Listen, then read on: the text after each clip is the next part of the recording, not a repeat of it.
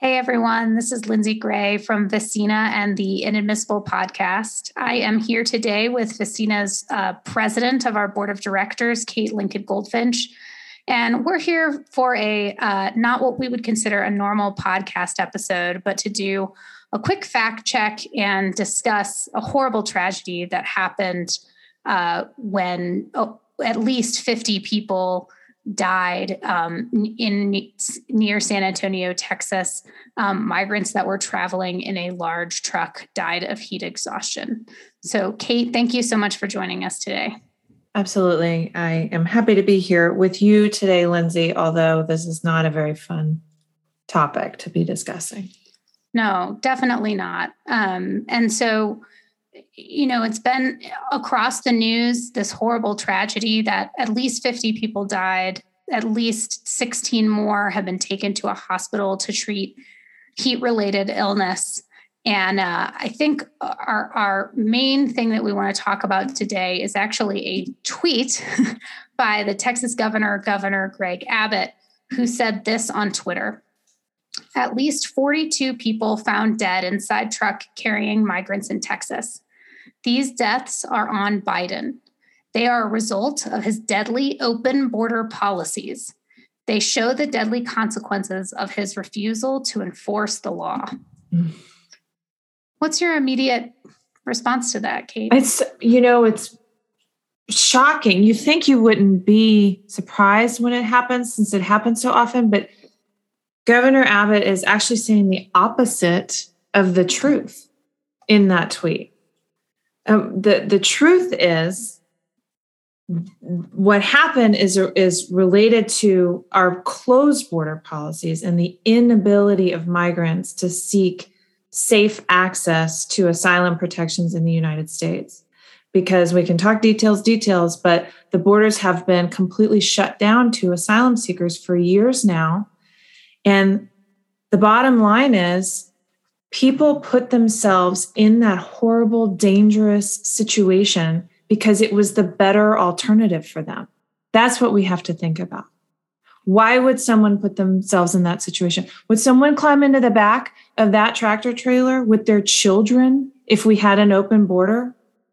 That just doesn't make any sense at all. The reason people did that and put themselves at risk like that is because the alternative was worse for them. And so it's infuriating to see our supposed leaders lying, telling the exact opposite of the truth. Yeah, and I think I testified on asylum issues and border policy issues before the Texas State House Homeland Security and Public Safety Committee back in the fall. And I remember hearing a number of times this concept of open border policies, and my head almost exploded. And because that is, again, as you were mentioning, Kate, the opposite of the truth. And just to be clear for anyone that's listening, Kate and I are not, champions of Biden's immigration plan. This is not for us a Democrat versus Republican thing. This is,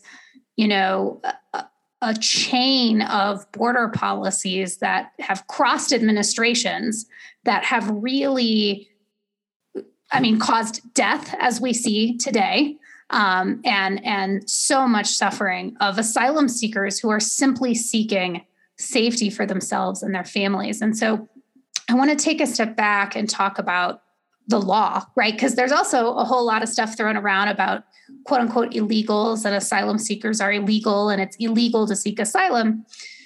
But our law provides that someone can come to a port of entry and request asylum and say, I'm afraid to go back to my home country. Please, may I ask for asylum? And that actually is true regardless if someone comes to a port of entry, which is quote unquote the legal or permissible way to do it, or if they cross in between ports of entry.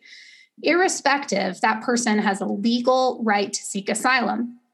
Now, in the last several years, we have seen a number two, specifically border policies that have almost completely thwarted that legal right. And the first is the migrant protection protocols, which went into place sort of in a widespread way in 2019. Kate, can you explain what the Migrant Protection Protocols, or MPP, is? So Migrant Protection Protocols was a policy that came in place during the Trump administration, which said, we will allow asylum seekers to apply for asylum, but we will kick them back to Mexico and they will await their hearings in Mexico.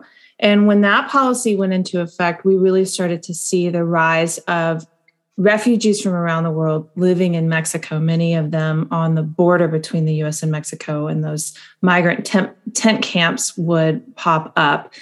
These tent camps are, makeshift refugee locations that don't have the support of the UN or the Red Cross, for example.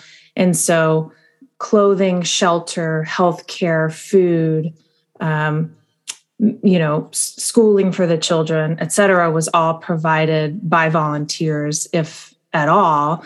And the people living in these tent camps were very vulnerable to cartels and to being kidnapped. And it's very common. In fact, I think, was it VECINA's own study, Lindsay, that looked at the 900 families that the organization helped last year, and 45% of them had been kidnapped? Yeah, so it was about 408 families, which was 1,200 and I believe 78 individual people, and about 43% of them had been the victims of either kidnapping or attempted kidnapping. Right. And so what has happened is migrants stuck in Mexico have become very vulnerable to violence. And that really kicked off with the MPP program. But then, of course, it got worse with Title 42, which I'm sure you'll be discussing next. Yes. So MPP went into place in 2019. It became pretty widespread over the summer, I believe. And then in March of 2020, COVID hit. And then we got a new policy, which we commonly refer to as Title 42, because that's the section of law that the order comes from.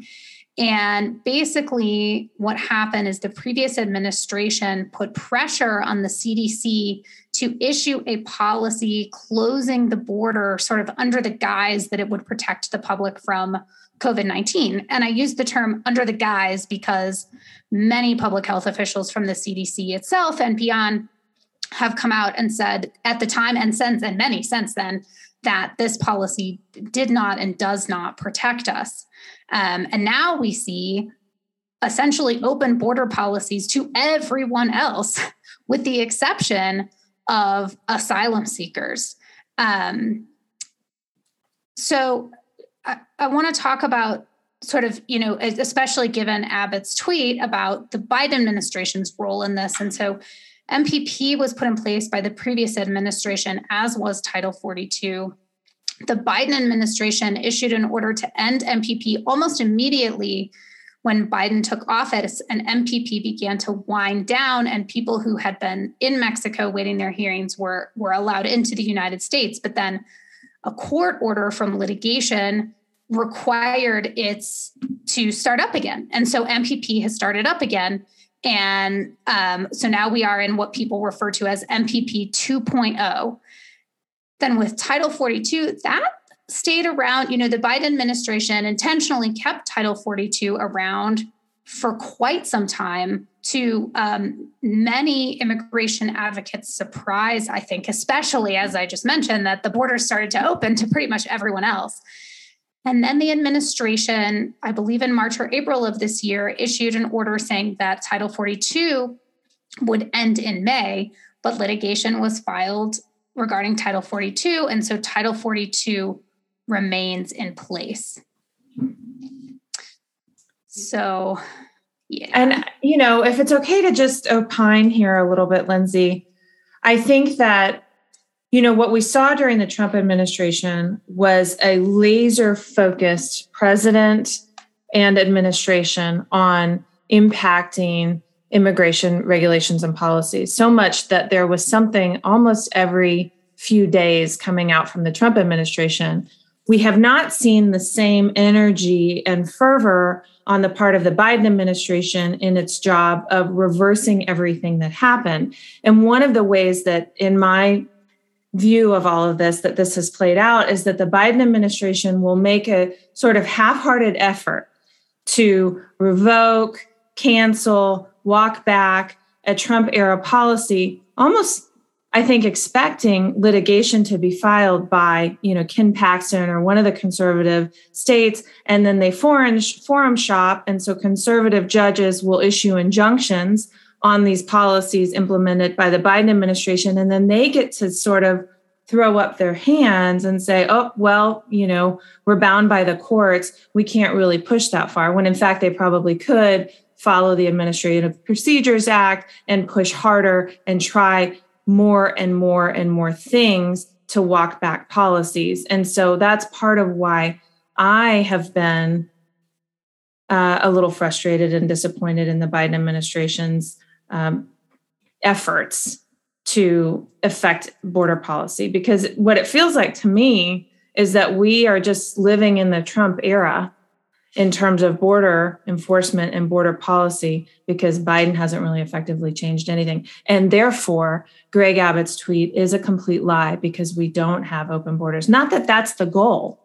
The goal isn't open borders. The goal is to get back to the 70-year-old promise that this nation made after World War II to protect people who are fleeing persecution. And why do we know we're talking about asylum when we're talking about 50 migrants who died in the back of this tractor trailer? Because people who have a nice life, who are living and maybe just wish they had more money and they're living in Mexico, don't climb themselves and their children into the back of a tractor trailer like this.